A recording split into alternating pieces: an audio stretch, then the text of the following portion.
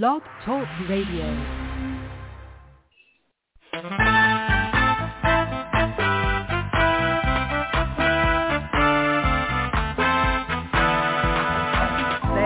Watchman on the wall, bringing forth the written word of God to one and all. Are you getting ready? Will you stand or will you fall?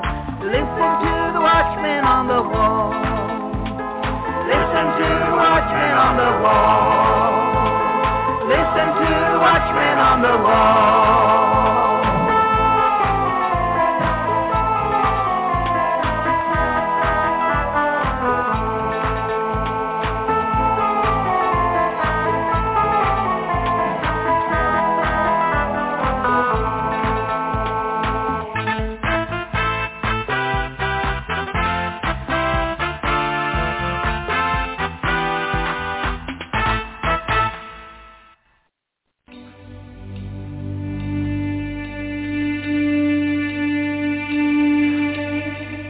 Arise and shine, for your light has come, and the glory of the Lord has risen upon you.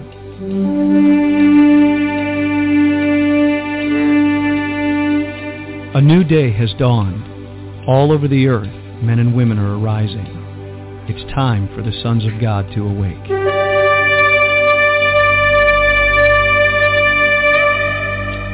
It is a day of justice, recompense, restoration, revival, and resurrection power.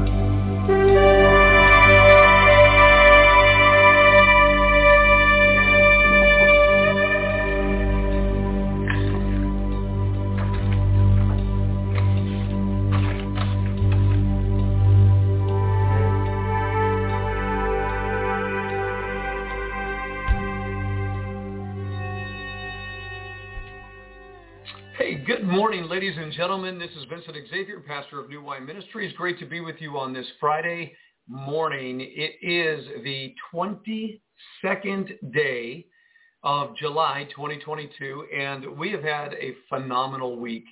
I look back at the beginning of the week and the interviews that we started the week with Brian and Kathy Gray and with Brother Daniel yesterday.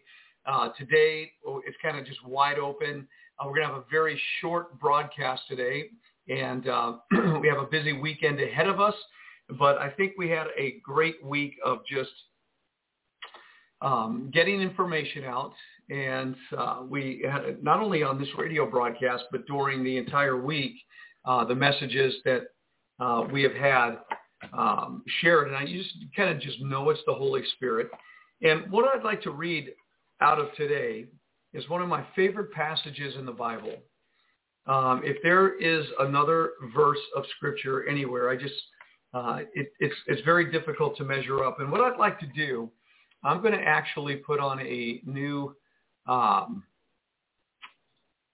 going to go with a different version of this Scripture here. So let's see what I can come up with. All right. So yes, Friday, July 22nd. Can't reach it for some reason, so that's okay. We'll get right out of there. Let me read this to you out of Ephesians chapter 1, beginning in verse 1. Paul, an apostle of Jesus Christ, by the will of God, to the saints which are at Ephesus, and to the faithful in Christ Jesus. Grace be to you and peace from God our Father and from the Lord Jesus Christ. Being faithful. Let's make sure that we're doing good here in our settings tab. I see that's happening.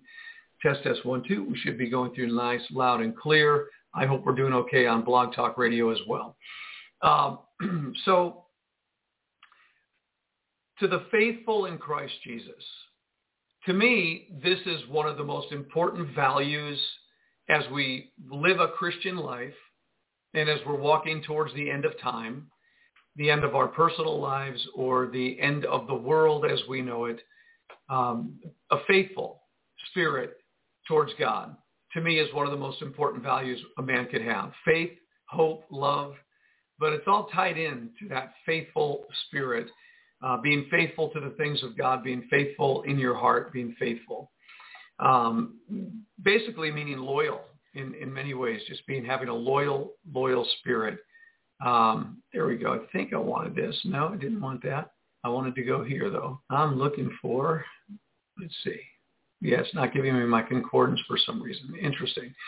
So that loyalty, Paul's writing to the saints who were loyal. In verse 3, here begins a passage of Scripture that it's impossible that a man could have thought of these things the way that Paul did. It's simply impossible. And he writes, "Blessed be the God and Father of our Lord Jesus Christ, who has blessed us with all spiritual blessings in heavenly places in Christ, according as he has chosen us in him before the foundation of the world, that we should be holy and without blame before him in love."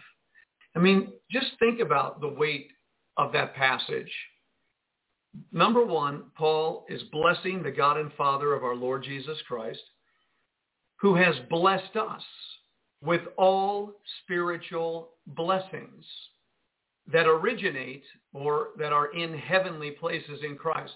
So all the spiritual blessings that we have become the recipients of, they have their origin in heaven. They have their origin in Christ. And so out of Christ, out of the heavenly realms, you and I are the recipients of the spiritual blessings of God. And you have to ask yourself, well, what is a spiritual blessing? And I've always considered a spiritual blessing to be the love of God shed abroad in our hearts by the Holy Ghost. The faith, to have faith in God and not be an unbeliever. It's a spiritual blessing. The joy of the Lord in our hearts. The peace of God.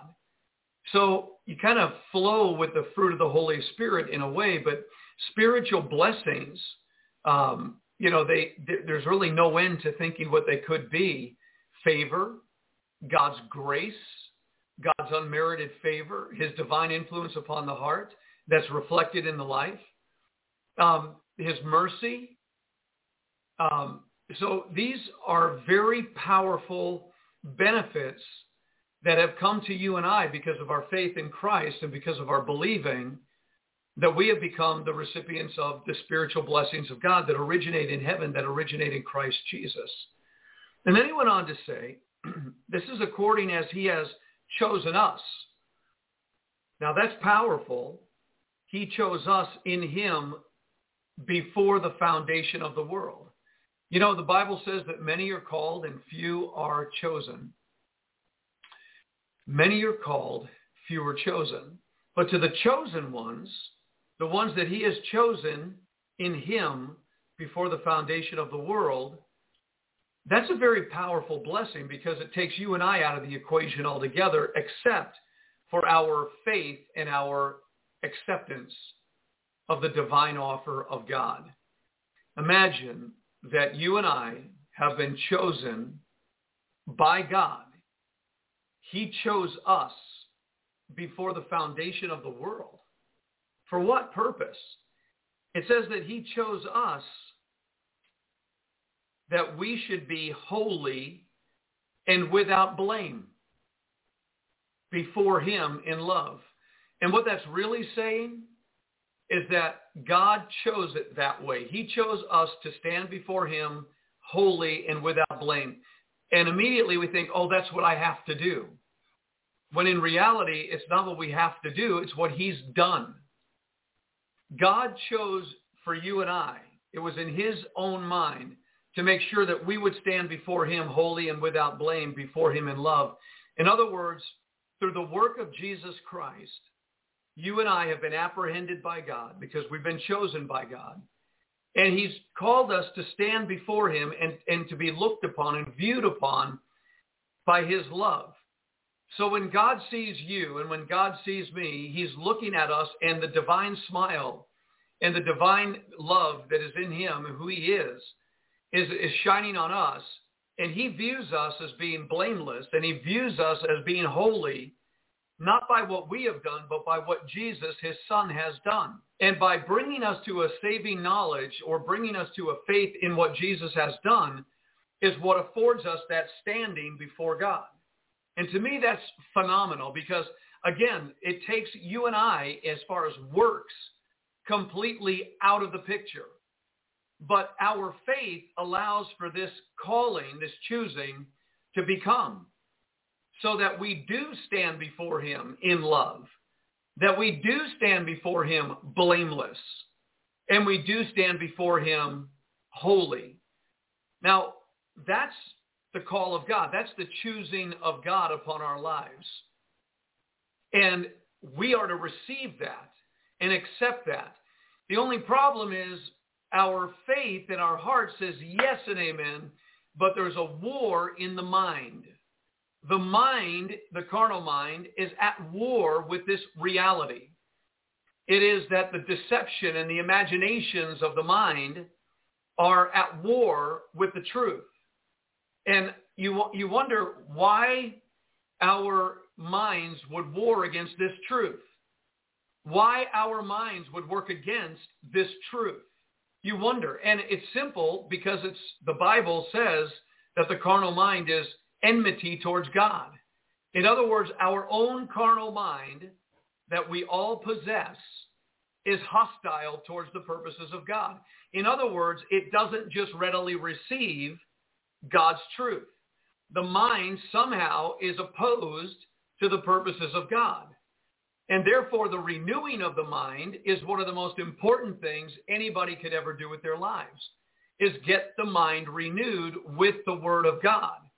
And faith comes by hearing and hearing the Word of God, hearing and hearing and hearing. So it's a marvelous thing when you stop and think that the God of our creation, the God who loves us, the God who chose us to stand before him in love and to be viewed by him blameless and holy, that we actually have some opposition to that in our old self, in the old man. The purpose of killing the old nature, the purpose of putting the old man to the cross is to get him out of the way of the divine flow of God's love, God's favor, the holiness of God, and the blamelessness of God that he's put on us. But as long as the old man is there, there's an opposition to it. There's a war against it. So we've always kind of thought of, dying to self or putting ourselves on the cross or taking up our cross daily as some, religious, ritualistic thing. And, it's so hard to do. When really the purpose of doing that is to get ourselves out of the way that the glory can flow. And it's just putting away the opposition to the love of God. It's as though there's a part of human nature that doesn't want God's love, that can't flow with God's love, that doesn't want to be holy, that doesn't want to be blameless. It's kind of out of whack. It's like out of control. It's something that most Christians don't like, they don't want, and yet they find it constantly warring against the Spirit. And this is what Paul wrote about in Galatians chapter 5, that the flesh wars against the Spirit and the Spirit against the flesh. And within that flesh nature, that fallen human nature, is a carnal mind, and it is hostile against God. And this is unfortunate because it makes our journey laborious when God is actually calling us into rest. And so the labor that we're called to is in Hebrews chapter 4, to labor to enter into his rest. Now, the rest is already there. The rest of, all this negativity, all this satanic, all this carnality, all this flesh. But it's an opposition that causes us to have to take, by the power of the Holy Spirit, to go through it so it doesn't bring us down or bring us back or take us out or keep us in a state of double-minded, constant warfare. So faith is believing right here that God chose you to stand before him holy, blameless, and in love. That's God's intended purpose for you. This is what God desires for you. This is how God wants you to live now. He wants you to know that you're holy, not by what you can do, but by what Jesus did. Jesus' work on the cross has translated into you being holy. He did it. He also wants you to stand before God knowing that you're blameless. There's nothing being pointed at you by God, because your faith in what Jesus did paid the price for everything you've ever done that was to be blamed. And so God desires for you to stand before him knowing he has made you holy. He has made you blameless. And he desires to lavish upon you his love. He did this. And this is what's amazing, because it says in verse 5 that having predestinated us unto the adoption of children by Jesus Christ to himself, according to the good pleasure of his will. So everything that he did, and by the way, if you were to take these words here in verses 3, 4, 5, particularly, this is what Paul calls, or in the Greek, what is happening here is this is the divine eulogy, or the eulogia. It's the divine eulogy. It's what we do at funerals. When we go to a funeral and we eulogize the dead. And this is exactly what is happening in this passage of Scripture. In the Greek, it literally talks about the eulogy, that God is eulogizing us. And isn't that interesting that eulogies are spoken at funerals for dead people? So it's almost as though God is eulogizing us, reckoning us to be dead, and not seeing us in our old life. And he's eulogizing us in the newness of the Spirit, and he's talking about how beautiful and blameless and holy and how loved we are. That's what you normally do for a dead person. Somebody that died and you loved, you eulogize them. You speak of all the well-being. And here in these passages, God is eulogizing us, and he's recognizing us dead to the old, but alive to the new. And his eulogia is not for our passing away into eternity. His is a eulogizing, a speaking well, speaking favorably over us in our born-again state. Can you imagine that God has eulogized your life, that he has spoken well of you, that he is speaking favorably of you, that he doesn't see you the way that you see you, that God sees you through the veil of Christ and the blood of Christ, that God sees you as holy, he sees you as blameless, he sees you with nothing but love radiating from his essence and being. That's how God sees you. That is the truth. Our working out our salvation is coming into that reality. Our cleansing ourselves of all filthiness of the flesh and spirit, perfecting holiness in the fear of God, is coming into faith. It's laboring. It's doing the work to believe. Our purging, if a man purge himself from these things, you do that by faith. In other words, the work is already done for you and I. Concerning you and I, there isn't going to be any more work. Christ has done everything. Now, the Holy Spirit has been given to us to bring us into this truth, into this reality, to renounce, to reject our old life, to get us to no longer think out of that old human nature, but to think the Word of God, to see ourselves as God sees us. God loves you. God has proclaimed you and eulogized you to be blameless. When he speaks of you in the heavenly realms, he says, there is my son, there is my daughter. They are holy and blameless when they stand before me. There's no fault in them. They are faultless. This is God's eulogy of your life written right here in Scripture. Let's read it one more time in verse 3.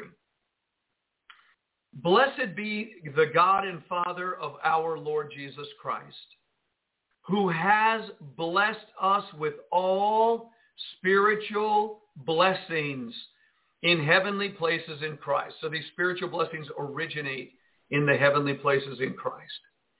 According, this is why, this is how, it's according, as he has chosen us in him before the foundation of the world. So God chose us, we did not choose him. How did he choose us? That we should be holy and without blame before him in love. Now, how does that work? Having predestinated us, our predestination from before the foundation of the world was to stand before God in this condition. He chose us to stand before him. This is the destination of every saint. The predestinated purpose of God is that you stand holy before God, you stand blameless before God, and you are the one receiving, like the earth receives light and heat from the sun, the love of God in the rays of divine love are falling upon your life. You're standing, receiving the radiant love of God. And he chose you for that. And everything in between, until that becomes a reality for you and I, is the warfare that goes on in between. The devil doesn't want you to stand holy before God and righteous before God and blameless before God and receiving the love of God. Your flesh doesn't want it. The carnal mind doesn't want it. The world doesn't like that idea about you. But this is what God has done. It's already finished. It's already complete, according to Scripture. It's just about us catching up with it and escaping the pull of the world, flesh, and devils. The gravity pulling us back, trying to pull us back. The world, the flesh, devils. Gravity, the gravitational pull to earthliness or earthly mindedness. But God's Spirit is lifting us up and breaking us through by faith in the Word of God, the renewing of the mind. We're eking it out. We're breaking. But there are bands holding back. But there's an anointing in our generation that is going to release. It's called escape velocity. And there is a divine anointing for your life. It's available right now. It's available to whomsoever will.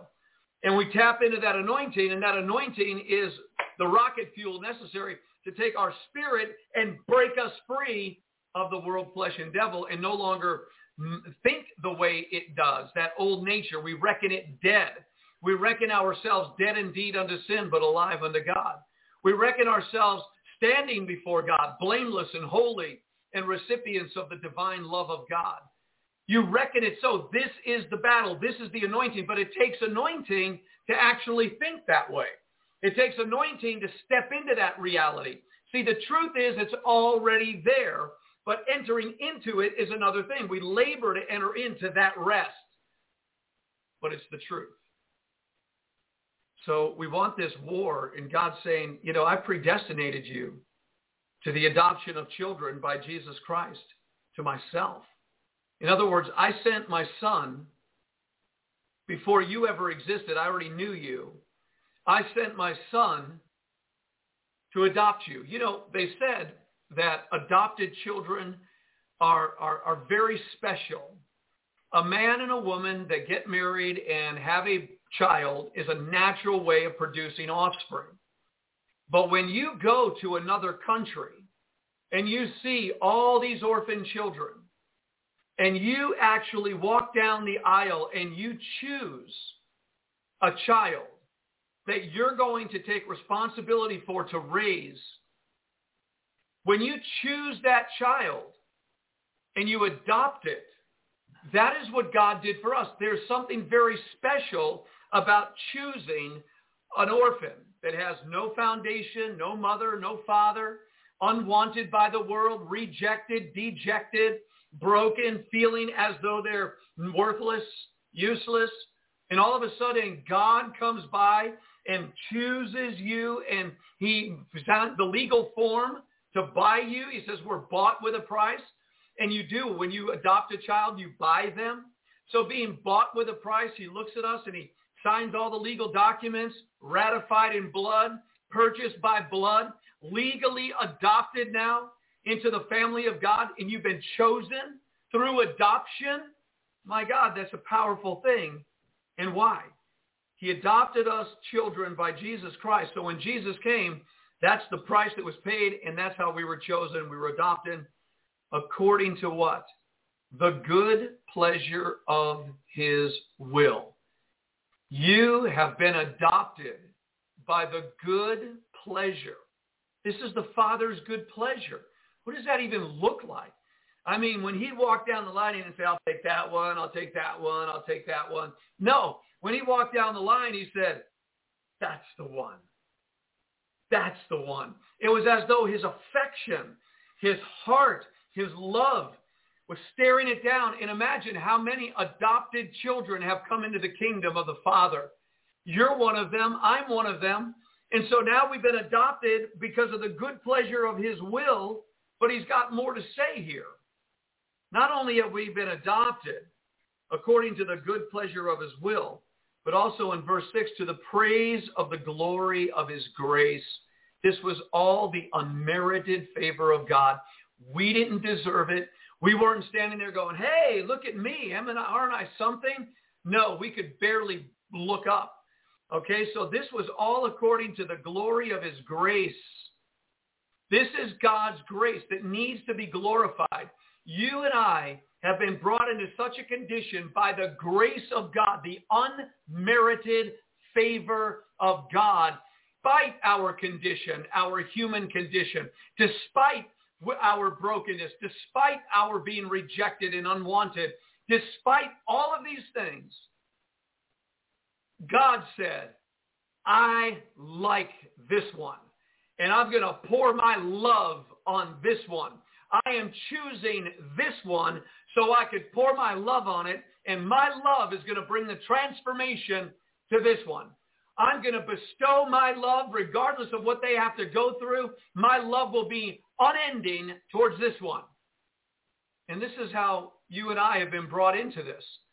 And we've got so many problems. Psychological, solical, mental, intellectual, emotional. So many problems, like that little child with the eyes that can't even look up. They're so dejected and rejected, hated and unwanted, feeling such worthlessness within themselves. Well, that's the kind of person that we were, and God brings us into it. And he says, I love you. I really like you. And it's the greatest rescue mission ever known to mankind. And so God sought us out according to his good pleasure. He sought us out. He sought you out. He was looking for you, and he saw you, and he says, I like them. And he says, I see that there's nothing they can do for themselves. And anybody that thinks they can, that's between you and the Lord. But so what happens by the glory of his grace? Because of the extolling of his glory, his grace, wherein he has made us accepted in the beloved. Hallelujah. The beloved is Jesus. So it's in Christ Jesus that he has made us accepted. No longer rejected, no longer an outsider, no longer a second-rate citizen, no longer the have and the have-nots, no longer the deplorable, no longer the subhuman being, no longer because you're black, because you're white, because you're red, because you're brown, because you're yellow, no longer the color of your skins, no longer the educational background you come from, no longer what side of the tracks you grew up on, no longer the measure of sin that you committed compared to somebody else. None of it matters any longer. We have been accepted, received. Where? In Christ. We have been accepted by God into the family of God. And it says concerning the beloved Jesus Christ in verse 7, that in whom we have redemption through his blood, the forgiveness of sins, according to the riches of his grace. Folks, we have the forgiveness of sins. Past, present, future. We have forgiveness for every moments necessary in the process of coming into the reality. And all we're doing is working ourselves out of deception. We're just working ourselves out of the lie of the devil, the lie of the world, the lie of the flesh. We're just laboring by the Spirit into the truth. And the more we spend in the Word of God looking at the truth, and we align ourselves with that truth, and we allow that truth to take us into the purposes of God, you shall know the truth, and the truth will make you free. We need to be free from the world, flesh, and devil, and the truth is doing that, and the truth is the Word and the Spirit, and so we have the forgiveness of sins. You are forgiven. That means never, never, never are you to walk in guilt, shame, and condemnation. However, the Holy Spirit will put a heavy conviction on you if you're walking in sin, if you're practicing sin, if you're going to sin willfully or on purpose, and it's your intended purpose to sin, or you are sinning and don't know it, the Holy Spirit will put a heavy conviction on you, and you'll go, oh, what am I feeling? And you'll know that you're offending God. You'll know that you're offending your neighbor. You'll know that you're offending your own self by the sin. So the Holy Spirit will convince you that you're doing something you ought not to be doing, with the intent that you will confess it and that you will repent from it. That is, again, the working out. But you have the forgiveness. If we confess our sins, he's faithful and just to forgive us our sins and to cleanse us from all unrighteousness. So, for a saint of God to walk in guilt, shame, or condemnation, which is the opposite of conviction, that's where the devil's beating the living daylights out of you, condemning you and putting you under that bondage. Well, don't ever go there. Don't ever allow yourself to go into that.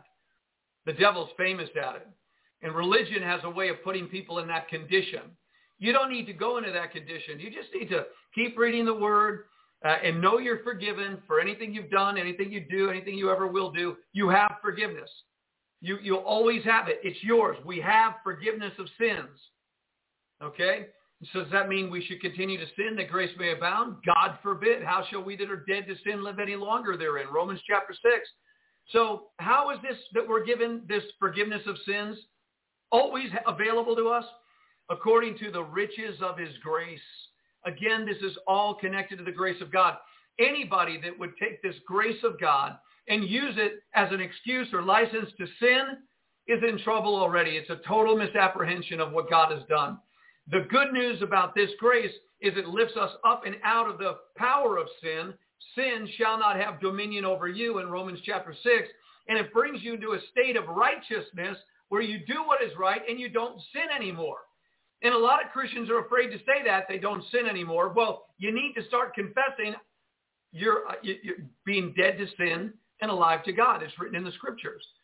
Let us sin not. I mean, the Bible is filled with Scriptures in the New Testament that say, don't sin. Don't sin. We could get to them in some place. So verse 8 goes on to say, now all this powerful, powerful revelation wherein he has abounded toward us. God, Christ, has abounded toward us in all wisdom and prudence. Now, you see, to me, the revelation on that God has abounded toward us in all wisdom and prudence. In other words, God has brought wisdom and prudence, understanding to what he's done. I mean, he's revealed to us his will. He's unveiled to us his purpose. He's gotten it to us through the preaching of the gospel. He's abounded toward us in all wisdom and prudence. Not verse 9, having made known unto us the mystery of his will. Wow, what is the mystery of his will that he's made known unto us? Well, we just read it, part of it. That we just read that the mystery of his will is that we stand before him with the radiant love of his heart towards us, blameless, guiltless, holy, no longer orphans. We've been adopted and as children. We're accepted into the beloved. I mean, my God, that was his will from the beginning of the fall of man, to bring a restoration and a reconciliation back to his own heart. That you and I have been purchased with the blood. We've been adopted, legal documents signed. We're in the house. We've been translated out of Satan's control and power. And through the blood of Christ, we've been bought, and now we belong to God. And he's got to work in all these impressions of negativity, of the abandonment of the past, the abuse of the past, the rejection of the past, psychologically, intellectually, slamming us, twisting us, confusing us, perverting us and twisting us into a billion pieces. We don't know who we are. And yet God, through his wisdom and prudence, is laboring to bring us back into the knowledge of his love and his care and the reason why he created us. And then the ultimate purpose and the ultimate mystery. He made known unto us the mystery of his will according to his good pleasure. He's telling us all this for his good pleasure, which he purposed in himself. Now here's the major part of the revelation of the mystery. Verse 10. Now he purposed this all in himself. This is all God's doing. And here it is, that in the dispensation of the fullness of times, he might gather together in one all things in Christ, both which are in heaven and which are on earth, even in him. So there's a reality that one day, it's called the dispensation of the fullness of times. It's a kairos moment. That means in the economy of God, it is ripe. It is an opportune season. It is a rich, bursting moment. In the right time, God has determined to gather everything belonging to him in Christ Jesus into one place. Imagine that. God has a future lined up. And right now, you are owned by him. You have been bought and purchased. And the time of harvest is coming. It's in the day of the dispensation of the fullness of times. God is going to gather everything into Jesus Christ, everything belonging to him. Either dead people that were in the past that are going to be resurrected, people alive and remaining. So we ask the question, well, what does this have to do then if this is the free will and the free gift of God, my salvation, and that I've been purchased, I belong to him, and I like it that way, and I want to stay there. What is all the labor? What is this working out? What does it mean to be levels of righteousness, levels of Christ-likeness, levels of purification? What am I doing going from glory to glory, faith to faith, strength to strength? Listen to this. He says in verse 11, with all the mystery that he just unveiled, it said, in whom also, so in Christ Jesus also, we have obtained an inheritance. We've obtained it. We have an inheritance. Now, when you stop and think about this, that makes you an heir of God. That makes you a joint heir with Jesus Christ. He's the firstborn. He's the heir, but we become joint heirs with him in inheritance. He's inherited all things. We, the many brethren who are being conformed into his image and likeness, right? There's an inheritance. He's the rightful heir. The whole earth is his. Everything belongs to him ultimately. And in that time, he's going to gather it all together. Everything is his. But we, because of being in him, we too have obtained an inheritance. Being predestinated according to the purpose of him who works all things after the counsel of his own will. You are an heir of God today. But in Galatians chapter 4, it says, though he be Lord of all, if he's a child, though he be an heir, though he be Lord of all, he's no different than a servant until he grows up. So you are an heir of God today. No matter what you're going through, no matter what's happening, as you keep your eyes on Jesus, as you keep your heart in faith, as you keep the Word of God before you and believe these things and encourage your heart and wash your heart with this reality, you are an heir of God, which means you have an inheritance. You have obtained an inheritance. And I want you to know this inheritance isn't a bunch of dollars or houses or cars. It's eternal in the heavens. This is going to get deep. All right, listen to this. And this is all happening. You are an heir because it's all happening because the Father was thinking about it. Just like your mother and father or somebody that likes you and wants to put you in their will. So they were thinking about you. Maybe you weren't even thinking about yourself. But the Father was there. The testator was there thinking, okay, I want them in my will. And I want them to have this and this and this. I want them to take charge of this and do this. And I want them to have all these things. And so this is all happening according to the purpose of him who works all things after the counsel of his own will. So God in his own mind, his own will, his own purpose called you to be an heir. You are an heir of God with an inheritance with your name on it. That's the word. Verse 12 says that we should be to the praise of his glory,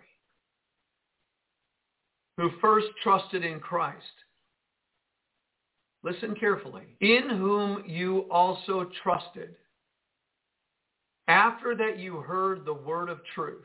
That's us. We trusted when we heard the word of truth. Now remember what happened to us. I just want you to remember verse 7. Verse 7 says this. In whom we have redemption through his blood. Remember that. We have redemption through his blood. Okay? Let's keep reading. Verse 13. After that you heard the word of truth, you trusted the gospel of your salvation, in whom you trusted in Jesus Christ. Okay? You heard the word of truth, the gospel of your salvation, the good news of your salvation, in whom also after that you believed. Okay, so when you believed the gospel, you were sealed with that Holy Spirit of promise. You were sealed with that Holy Spirit of promise. What is that? Which is the earnest of our inheritance. The word earnest means the foretaste. It means the first fruits, the down payment. So the Holy Spirit is when we were sealed with the Holy Spirit, it was a seal of promise for a future reward, a future inheritance. So we were sealed with that Holy Spirit of promise of things to come. And the Holy Spirit was the earnest or the down payment or the foretaste of our inheritance, because that's eternal life. Remember, the Holy Spirit is what gives us eternal life. So the eternal Spirit of God that dwells in us is the proof, it's the promise of our living in eternal life. And that's just the foretaste. That means everything that follows when we awaken into eternity, all the inheritance is eternal and forever. Wow. Now, he says in 14, which is the earnest of our inheritance. So the Holy Spirit, the seal of promise, is the down payment of our inheritance until the redemption. Watch. Until the redemption of the purchased possession unto the praise of his glory. What does this mean? This is the earnest of our inheritance until. That means the Holy Spirit is with us right here, right now, as a down payment of the inheritance that God has waiting for you and I. It says in Peter that there's an inheritance reserved for you in heaven. Okay, reserved for you in heaven. So what does this mean? Until the redemption of the purchased possession. Well, remember verse 7 said, in whom we have redemption through his blood, the forgiveness of sins. Now, we have redemption. We are the redeemed of the Lord. We have been bought with the precious blood of Jesus Christ. Would you agree? So when God was looking, he found us, he bought us with his blood. We are the redeemed of the Lord. We have been redeemed. But this says that the Holy Spirit of promise, which is the earnest of our inheritance, until the redemption of the purchased possession. So that means we who have been redeemed, we the purchased possession, until the redemption of the purchased possession. That means there's a further redemption taking place. Now, to understand that, you have to know what the word redemption means. It's a Greek word, lutron, and it has a bunch of sub-root words to it. And it means to the ultimate work, or the meaning of the word lutron. It gets into the luo. And the word luo, redemption, means to break, to loosen, to melt, to dissolve, to release. So what Paul was actually saying here is that there's a redemption for the redeemed. And we've been redeemed through the blood of Christ. We've been purchased. But now we're going through a redemption, a melting, a breaking, a loosening, a dissolving, a releasing of our new born-again spirit from the old nature. This is where it says in Romans chapter 8 about the children of breaking forth into the children of God, into the children of liberty, being released. Let me just read Romans chapter 8. It's a fabulous passage here. And it says that, likewise, the Spirit also helps our infirmities. Let's go back to 22. For we know that the whole creation groans and travails in pain together until now, and not only they, but ourselves also, which have the first fruits of the Spirit, there's the seal, the down payment, even we ourselves groan within ourselves, waiting for the adoption, to wit, the redemption of our body. So they already had the seal of the Holy Spirit. They're already adopted, but they're waiting for something else, the redemption of our body. And then he goes on to say, in verse 26, likewise, the Spirit also helps our infirmities. Let's keep just going on in 24. So he says, we're waiting for the redemption of our body, for we are saved by hope. That's our present condition. But hope that is seen is not hope. For what a man seeth, why does he yet hope for? But if we hope for that we see not, then we do with patience wait for it. Now, in context, he's talking about the redemption of the body. He's talking about a further redemption, a further liberty. And then he says, likewise, the Spirit also helps our infirmities, for we know not what we should pray for as we ought. But the Spirit itself makes intercession for us with groanings which cannot be uttered. And he that searches the hearts knows what is the mind of the Spirit, because he makes intercession for the saints. Now, go back one more moment here to verse 21. In 21, Romans 8 says, because the creature itself also shall be delivered from the bondage of corruption into the glorious liberty of the children of God. Now, what is he saying here? We are saved by hope, by faith, by grace. We are saved, and we have the seal of the Holy Spirit, and we've been bought. We are the redeemed of the Lord. But there's a promise that we are going to be delivered from the bondage of corruption into the glorious liberty of the children of God, and we are hoping and waiting for that redemption. And that's what we're laboring to enter into. It's the earnest of our inheritance until the redemption of the purchased possession. Delivered from bondage of corruption altogether. This is God's will. This is God's heart for you. This is the work of the Holy Spirit who has sealed you unto this reality. You are kept by the power of God through faith unto this reality. Now, that should not mean to somebody, oh, great, then I get to live in bondage of corruption. I still could live out of corruption. Yay! No, if you're truly born again, corruption is bondage. You should hate it with a passion and long to be released and labor to enter into that rest and work out your salvation and run for it as though it's right before you, not just, just kind of haphazardly waiting for it because it's reserved in heaven. And one day I'll get there. No, it's already waiting for you and for me. And that's what it means to run your race. That's what it means to fight the good fight of faith, to know it's already done. That's what this chapter is all about.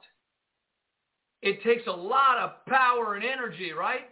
So Paul finishes this letter by saying this, or at least chapter 1 of this letter, in verse 15. This is all to the praise of his glory, right? Wherefore I also, Paul tells them all this, and he says, wherefore I also, after I heard of your faith in the Lord Jesus and love unto all the saints, do you love all the saints? Cease not to give thanks for you, making mention of you in my prayers. In other words, here were these Ephesian Christians, these Christians living in Ephesus, which is modern-day Turkey today. And they had a love affair with the saints of God. They had a love affair with Jesus. They had faith in Jesus Christ. I mean, they had received the message, the gospel. Paul's telling them all this incredible truth. He's saying, I'm always praying for you. Verse 17, he says this, that the God, here's his prayer for you and I, that the God of our Lord Jesus Christ, the Father of glory, may give unto you the spirit of wisdom and revelation in the knowledge of him. In everything he just talked about. You can hear it mentally, but it's a spirit of wisdom and revelation in the knowledge of Jesus Christ and all that he's doing here. And then he went on to pray, the eyes of your understanding being enlightened. The eyes of your understanding being enlightened. You see, Buddha doesn't only talk about enlightenment. Paul the Apostle wanted the church to be enlightened, the eyes of their understanding being enlightened. Wow, the light is shining on me, and the eyes of my understanding, I'm awakening to that light. Right? He wants our eyes of understanding enlightened, that you may know what is the hope of his calling. You just heard a bunch of it. You now know the hope of his calling. And what the riches of the glory of his inheritance in the saints. You know, we are his inheritance. And to know the inheritance, his inheritance in the saints, or the inheritance he's given to the saints. And he also wants us to know this, and this is what it's really going to take. Verse 19. And what is the exceeding greatness of his power, which he wrought in Christ? So he wants us to know the greatness of his power to usward who believe. And what is the exceeding greatness of his power to usward who believe, according to the working of his mighty power, which he wrought in Christ when he raised him from the dead and set him at his own right hand in the heavenly places. So he wants us to know that power so that we can understand that he could do the same thing with us. Not just a physical resurrection from the dead, which I don't think there's any greater power in the universe than to be able to do that, but the power to make everything he said true.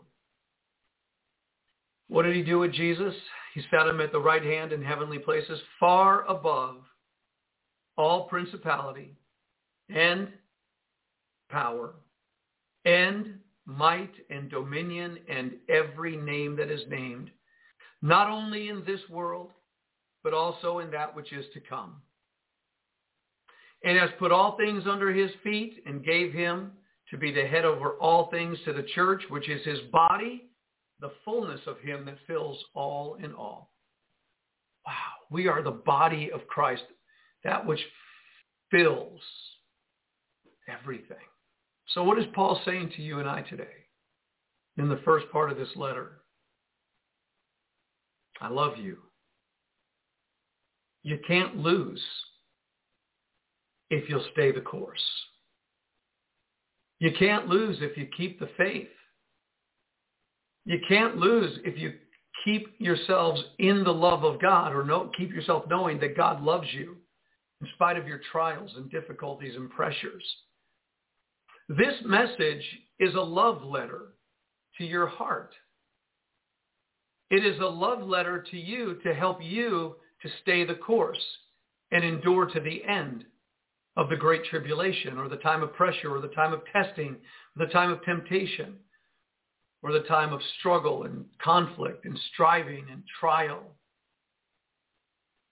It's a love letter to you of God's love for you.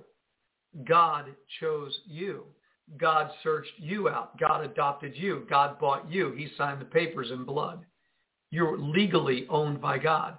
And that he's got a redemption for you, the purchased possession, a deeper deliverance from the bondage of corruption that's been in your life. And he's working that out more and more and more. If you're a Christian for a period of years, you should already see that God has already delivered you from a lot of corruption and a lot of bondage that was once in your life. So if God's already begun a work in you, he promises, the work that I've begun, I will complete. Right?